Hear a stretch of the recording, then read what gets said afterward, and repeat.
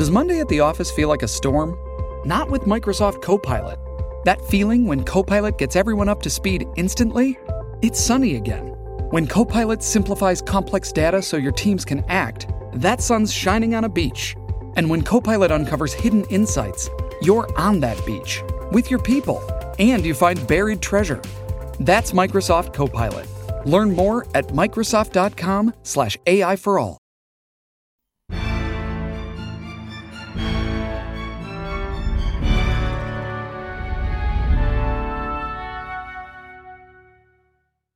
Hello and welcome to Aspects of History. I'm Oliver Webb Carter and I'm the editor. If you're new to Aspects of History, we're a magazine and website dedicated to history and historical fiction. Head over to aspectsofhistory.com where you'll find articles, interviews, book reviews and short stories, and they're all absolutely free. Our magazine is at the insanely cheap price of under a tenner for a year's subscription, and that's under a tenner in American as well. Anyway, on to the podcast. If you enjoy it, please give it a great rating. It'll help us carry on running them.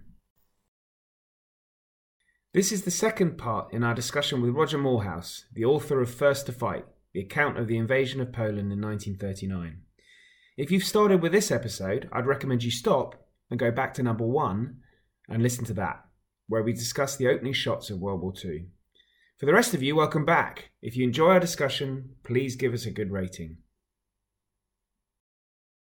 So you've mentioned this, and it's one of the outstanding images of the war in Poland, the invasion of Poland, which is the cavalry against tanks. Mm-hmm. But as you've exploded this myth really in the book, because it's propaganda. Yeah, propaganda. Well, I certainly think you did, because it comes across this is propaganda from the Germans. Mm. But I think it would be great to hear a little bit about that. I mean, they had some major successes against the Germans. Yeah, the German sort of propaganda image or stereotype that they gave, both for a domestic and an international audience, and of course for all the sort of pseudo memoirs that came out in the years that followed about the Polish campaign, was that the Poles attacked. The Poles were all on horseback. Or infantry, and the Germans are all in tanks, right? That's the kind of the stereotype image that they gave. So the Germans are always pictured, blonde, chiseled cheekboned young men riding atop German panzers or in aircraft. And the Poles are always, rather sort of unshaven and shoddy looking and usually prisoners, but they're certainly not in tanks and aircraft. And so that's the kind of stereotype that they gave. And of course, you have to bear in mind that the Germans have more cavalry in 1939 than the Poles do. So the Germans have more of everything. So it's not like the Germans are all in tanks and the Poles are all on horseback. That's just nonsense. But the Polish cavalry was actually quite effective. It was certainly it was the creme de la creme of the Polish army at the time, very well trained. They fought dismounted, so they're not sort of carrying the lance or anything like that. This is not like a Napoleonic cavalry, which is, I think, the image that people still tend to have. They fought dismounted. They used to sort of tow these small artillery pieces with them. They had anti-tank rifles, which were very effective in 1939. And they used to sort of use the horse itself for mobility and get themselves into position. Then the horses would be taken away. Taken to the rear, and it actually worked quite well. And there's a very good example from the first day of the war, the Battle of Mokrá, which is right down in the southwest near the Silesian border, and that's where the German 4th Panzer Army is attacking. And at Mokrá, they managed to sort of maneuver the Germans into this sort of cul-de-sac by sort of funneling them in between trees and so on. And there, I think it was the Volhynian Cavalry Brigade. It was. Actually held the Germans off for most of that first day, the 1st of September. They held them off in a sort of pitched battle. And it is tanks against, cavalrymen. It's not cavalrymen on horseback. They're dismounted and they're fighting with their artillery pieces and everything else. But, they do hold them off, which is quite a remarkable feat. Bear in mind, this is a cavalry brigade holding back a panzer division, right? This is not how military history is supposed to work. That should be a walkover. And they held them back, and they withdrew under cover of darkness, and established new defensive lines and so on. But so that I think needs to be counted as a Polish success, Mokra. And there are other examples as well. And actually, where the cavalry had the chance, if they were faced by infantry, they could still do a traditional cavalry charge. And that could be tremendously effective against infantry. And the Germans were terrified of that, because a couple of examples where, Guderian would go, there's one, Guderian talks about this, he goes to the front, and the rumour suddenly goes around that the Polish cavalry is coming. And all these German infantrymen start turning around and running. I mean, this is not the sort of standard image that we have of the September campaign. So we have to a little bit rewrite that and get away from these sort of rather simplistic images of cavalrymen, foolishly charging German tanks, because it didn't happen, first of all. And secondarily, this is pure Nazi propaganda. So the fact that we're still having to sort of bat away these rather ridiculous stories 80 years on is rather preposterous. Yes, absolutely. And so compounding. I mean, it's such a tragic story, because compounding the Nazi invasion we have on the 17th of September, the Soviets invade. But that invasion it comes across very differently to the German invasion, in that many of the Soviets themselves seem a bit confused by their invasion.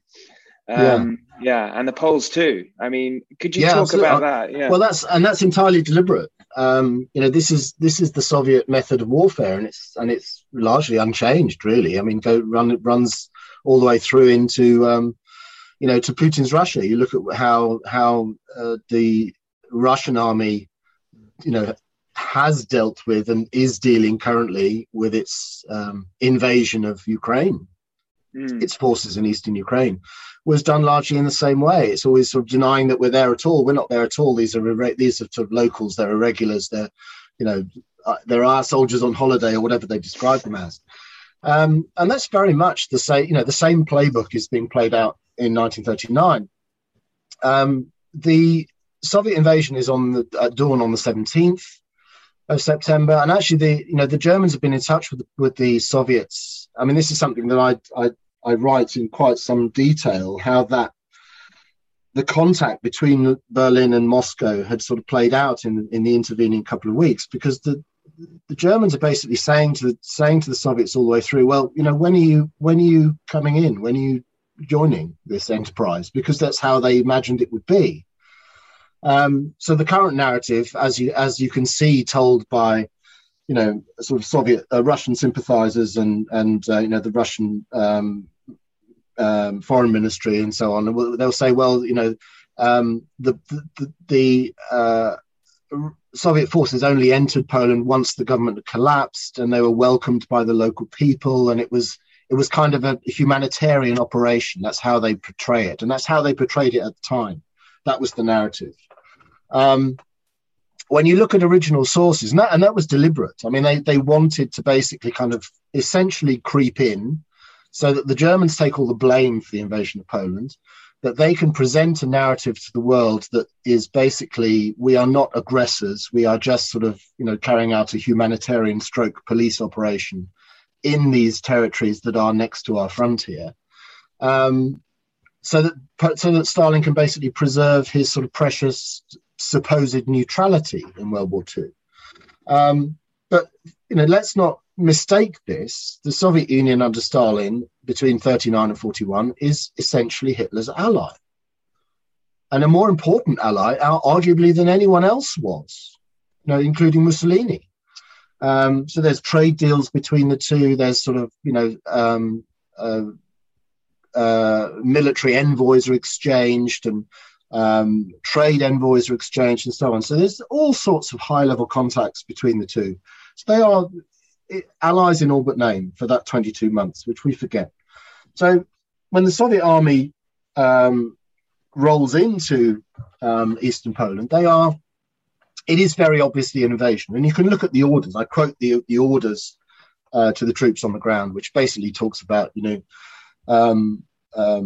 using a lightning war, so swift moving swift-moving units to basically sort of target particular strongholds, target particular sites, particular buildings, particular cities, and so on. It's very obviously a military invasion. There's nothing really humanitarian about it. That's eyewash. So again, that's another myth that still persists right up to 2021, and needs to be battered away as well. We need to get rid of the idea that this wasn't an invasion, because it obviously was. That said, the warfare that results is actually rather different, partly because the Poles in the east are very limited in number, so they're mainly just border troops who don't have any air cover. They don't have artillery even, so they're merely infantrymen or policemen effectively. So in some places they fight back, and in many places they realise that it's foolish to fight back, so they simply retreat. And in many cases they are fooled into surrendering, or basically they imagine that, and they're told that that the forces that are coming to meet them are coming to join the fight against the Germans. And this was a deliberate tactic. This is where I come back to this idea of desinformatia and disinformation, which is an old Soviet trick. So Polish forces are really have no chance against the Red Army in 1939, but they are still tricked into not fighting to a large extent. Because the Soviets come in with this narrative that we are coming to help you, and nothing to fear. We are your Slavic brothers. We're coming to help you against the dastardly Germans. And as soon as they arrive at whatever it is, the barracks or whatever, soldiers are disarmed, and that's that. And then they're sorted between officers and men, and the officers very often are taken off and shot by the Soviets. So it's a really thoroughly dastardly campaign. Just as the Germans are effectively carrying out race war in the West, so the Soviets are carrying out class war in the East. So what was interesting, and I guess this is the nature of Poland itself, in that it has a number of ethnic nationalities, non-Polish, as it were, ethnic Belarusian, Ukrainian, and ethnic Germans as well. I mean, what was their lived experience in Poland leading up to the war? Because that was often used as an excuse for both sides to invade. Yeah, it wasn't great. I mean, Poland, if you were in somewhere like Warsaw or Krakow in 39, you could have been anywhere. It was as sort of cultured as anywhere else in Europe, arguably. But then it's very, very mixed. Outside of those areas, it's very, very mixed. And it gets worse and worse and more primitive the further east you go. So the eastern sort of counties, the Kresy as it's known, those eastern territories are pretty primitive, really, economically and socially and so on. And you tend to have, the sort of upper echelons, the merchants, the administrative class tended to be Polish or Jewish. And then they're in a mass of, essentially, Belarusian in the north or Ukrainian in the south, sort of labourers and peasants. So sort of islands of Polishness in a sort of Ukrainian and Belarusian sea, really. And the Belarusians and Ukrainians, it's not like they're sort of persecuted in a real material way, but there's sort of low level prejudice against them.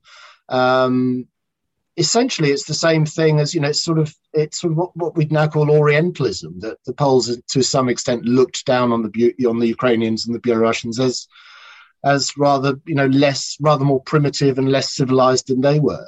So that it didn't mean they necessarily put them in camps or anything like that, but they were sort of, low level prejudice against them. So it wasn't a great place to be if you're a Ukrainian or Belarusian peasant. But then, of course, as soon as the Red Army marches in and starts proclaiming sort of brotherhood of all nationalities and, the union of all Belarusians and union of all Ukrainians and all of that, that's quite a seductive message, both on a national level, but also on a social level, political level, class level. So a lot of those Ukrainians and Belarusians in Poland sort of welcome the Red Army. The Poles themselves, of course, don't. They pretty swiftly realise that this is a hostile operation. But they are welcomed to some extent by Ukrainian, Belarusian elements of those populations, yes. So the suffering of the Polish during the war, it's difficult to find another country that suffered more. both sides, Nazis and Soviets, that there are numerous accounts in your book of executions and other such atrocities. Could you talk a little bit about that? Yeah, as I've said, very simply, the Germans come in the West with essentially a racial agenda, and this is something I think we kind of ignore to some extent. I think the Western narrative of World War II really, it doesn't really get going with sort of Nazi atrocities really until 1941. That's the stereotype. Really, the invasion of the Soviet Union. Then we have this, the opening of the Holocaust by bullets, as it's known, the Einsatzgruppen and so on. And that's where you see this sort of galloping barbarization of warfare. And the assumption that's often made in that Western narrative is that everything up until 1941 was all pretty much fine and dandy and fairly chivalrous, because the Western experience was fairly chivalrous. So, the French campaign was relatively chivalrous. Of course, the British and the French lost badly, but there weren't too many atrocities in the French campaign. And same with North Africa. The North African campaign was relatively clean, mainly because the SS wasn't there. In France and Belgium in 1940, for example, there are something like 20 odd massacres carried out mainly of POWs and mainly of French colonial POWs. So black prisoners who obviously excite the ire of the SS on racial grounds, and they're very often, routinely taken to the rear and shot. And then a couple of, quite famous massacres of British troops at Paradis and Moorhouse, for example, which are well known in 1940. So there's about 20 odd massacres in a 6-week campaign. And if you compare that to the number of massacres that we know about carried out by the Germans alone in Poland, only 8 months earlier, in September 1939, over a similar period, 5 weeks versus 6 weeks, we know about, there are over 600 massacres carried out by the Germans in that period. And that statistic alone speaks volumes, because all of the other possible contributory factors are the same. So, you could argue, well, it was Blitzkrieg, and Blitzkrieg kind of, the intention of Blitzkrieg is to sort of fracture the front line so that troops don't know what they're doing and who's behind them and who's in front of them, which means that civilians inevitably get caught in the crossfire and in the mix, and that's bad for them, and they tend to get caught in the crossfire and so on. You could argue that the troops are green and they're a bit, German troops are a bit green and a bit nervous, a bit trigger happy. You could say that. But so all of that, all of those factors apply in France as much as they apply in Poland in 1939. The difference is how the Germans view their enemy. And they view the French and the British essentially as fellow civilized nations. They view the Poles as fundamentally expendable, racial trash, people who are, a nationality that's not only has the gall to resist the German advance, but also, worse than that, is, thoroughly sort of infected with Jewishness. It has this large Jewish population, which, taints the rest of the population. So from the Nazi perspective, the Poles, there's nothing worth saving in Poland. So if you happen to, walk past the basement of a burning building, and that there are children and women and children in that basement who are cowering from your advance, you throw a couple of hand grenades in there. It doesn't matter. It fundamentally did not matter. No German soldier was going to be prosecuted for shooting a couple of civilians or throwing that hand grenade in a basement. So there's a fundamental difference in the attitude of German troops. And that, I think, that explains that disparity between the atrocities carried out in the West and the atrocities carried out in the East. So the barbarism of warfare that we sometimes say, we assume, that just kicks on in 1941. It's right there in 1939. It's right there at the beginning. And it's racially driven. And that's something we have to remember. And that's a key lesson, I think, that the September campaign tells us. It tells us that barbarism is there right from the beginning. And then added to that, you have the Soviet class-based executions. I mean, Katyn is probably the most famous example, but I was gobsmacked reading the number of smaller scale admittedly, but hugely widespread executions of officers and non-commissioned officers. Yeah, it was. I mean, it was routine. The standard routine when they sort of captured Polish forces in 1939, the Soviets, was that you'd separate the ordinary ranks from the officers. The ordinary ranks would be marched off to some sort of sorting establishment, and the officers generally were taken out and shot. And this is class warfare. This is, you can see it. You can see it later on in the Soviet occupation, because there's a deliberate targeting of anyone who had political links to the old regime, anyone that was a member of the authorities of the old regime, MPs, doctors, priests, any of those sort of natural elites, if you like, would be targeted by both sides. Actually, both the Germans and the Soviets in the later occupation of Poland are deliberately targeting the Polish elites. They want to decapitate Polish society, to render it, completely incapable of defending itself. But that, both sides are doing that. I mean, the Germans start doing that. Those operations really towards the end of the September campaign and into October and following into 1940. And there are various sites where that's carried out. I mean, one of the most well known is Palmyra, just outside Warsaw, which is a killing ground where they used to take people from Warsaw. But the Soviets are doing that already in 1939, and it's routine. This is class warfare, where they were very consciously exporting communism into Poland, and that meant you had to physically get rid of those people that might possibly resist you, which is the officer class, which is the former policemen, which is the administration, which is the school teachers. Knowledge is power, and that's something that the Soviet system wants to get rid of. Well, I have one final question really on this. It's such an extraordinary event, really, but such a major one for us in Britain. It prompted our declaration of war. Yeah. And it resulted in these extraordinary events, as you say. But why do we not know more about it here in this country? The Polish experience. It's a very good question. It's one that I've sort of wrestled with a lot. I think there are many reasons. One of the reasons, I think, is that we have traditionally had a sort of an academic system.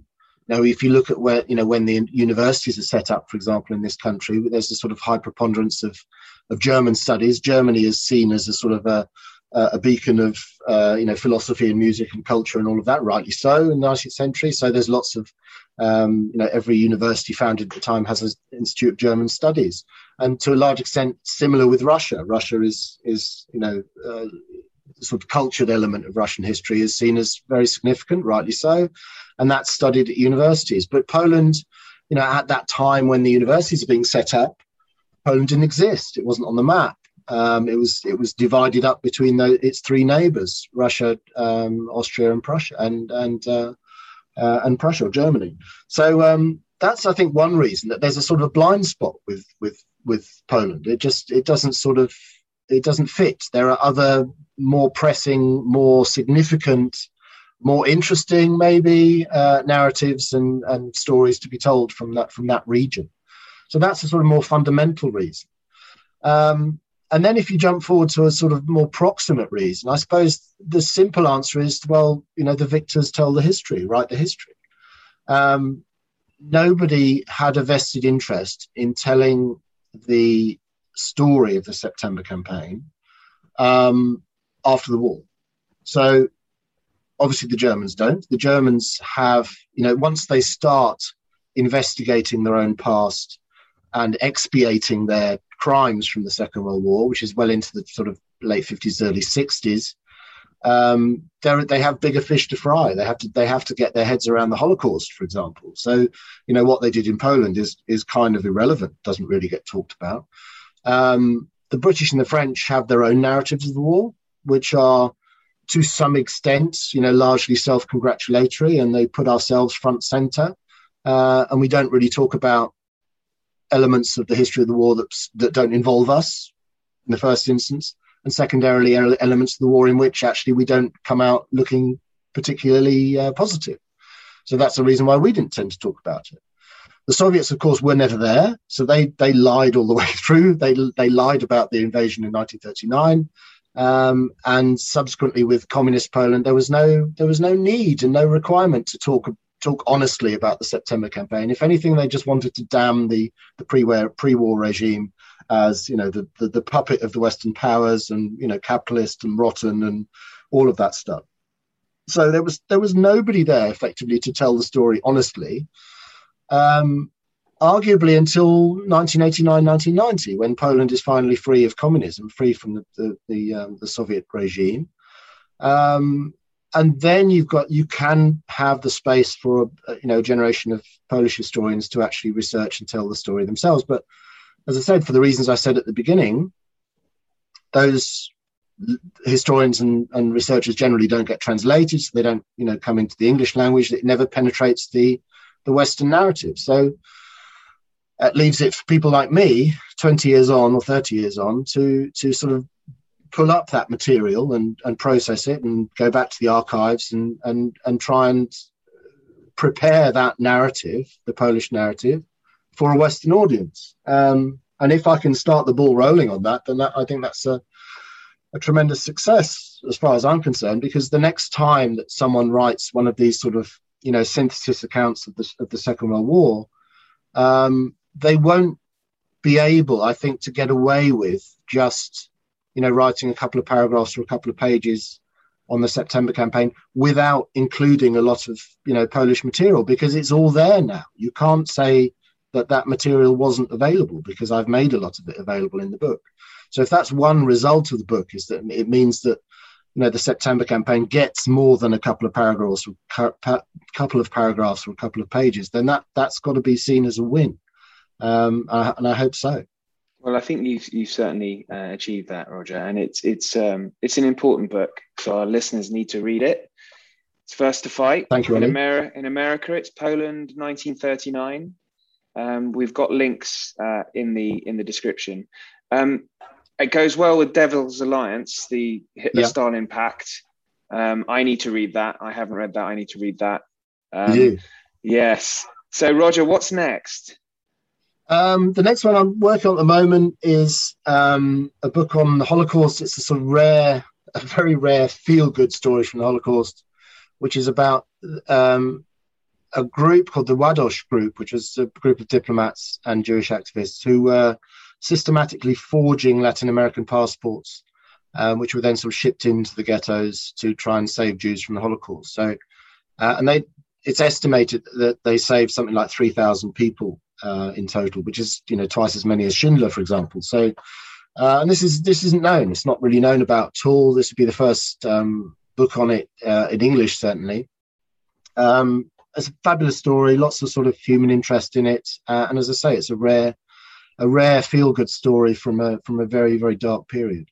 Well, that sounds fantastic, very interesting. And when do you think that's going to be coming out? That should be spring of 23. Well, we'll come back. I'll put it in the diary now. But excellent, Roger. Thanks so much for talking to us. My pleasure. And we'll speak to you again soon, hopefully. Thanks, Ollie. I hope you enjoyed that, and thank you for listening. If you'd like to learn more, head over to our website, where you'll find articles from Roger on this period and others, as well as links to all his books. We also have numerous contributions from best-selling and acclaimed historians and authors, all available for free at aspectsofhistory.com. If you have any comments or suggestions, you can even email us at history@aspectsofhistory.com. We'll be back soon with another chat, this time with Sarah Griswold. She's the author of a new book, Tudors in Love, and we'll be discussing the passionate lives of Henry VIII, Queen Mary, Elizabeth I, and of course the one that still excites so much passion today, Anne Boleyn. Thank you and goodbye.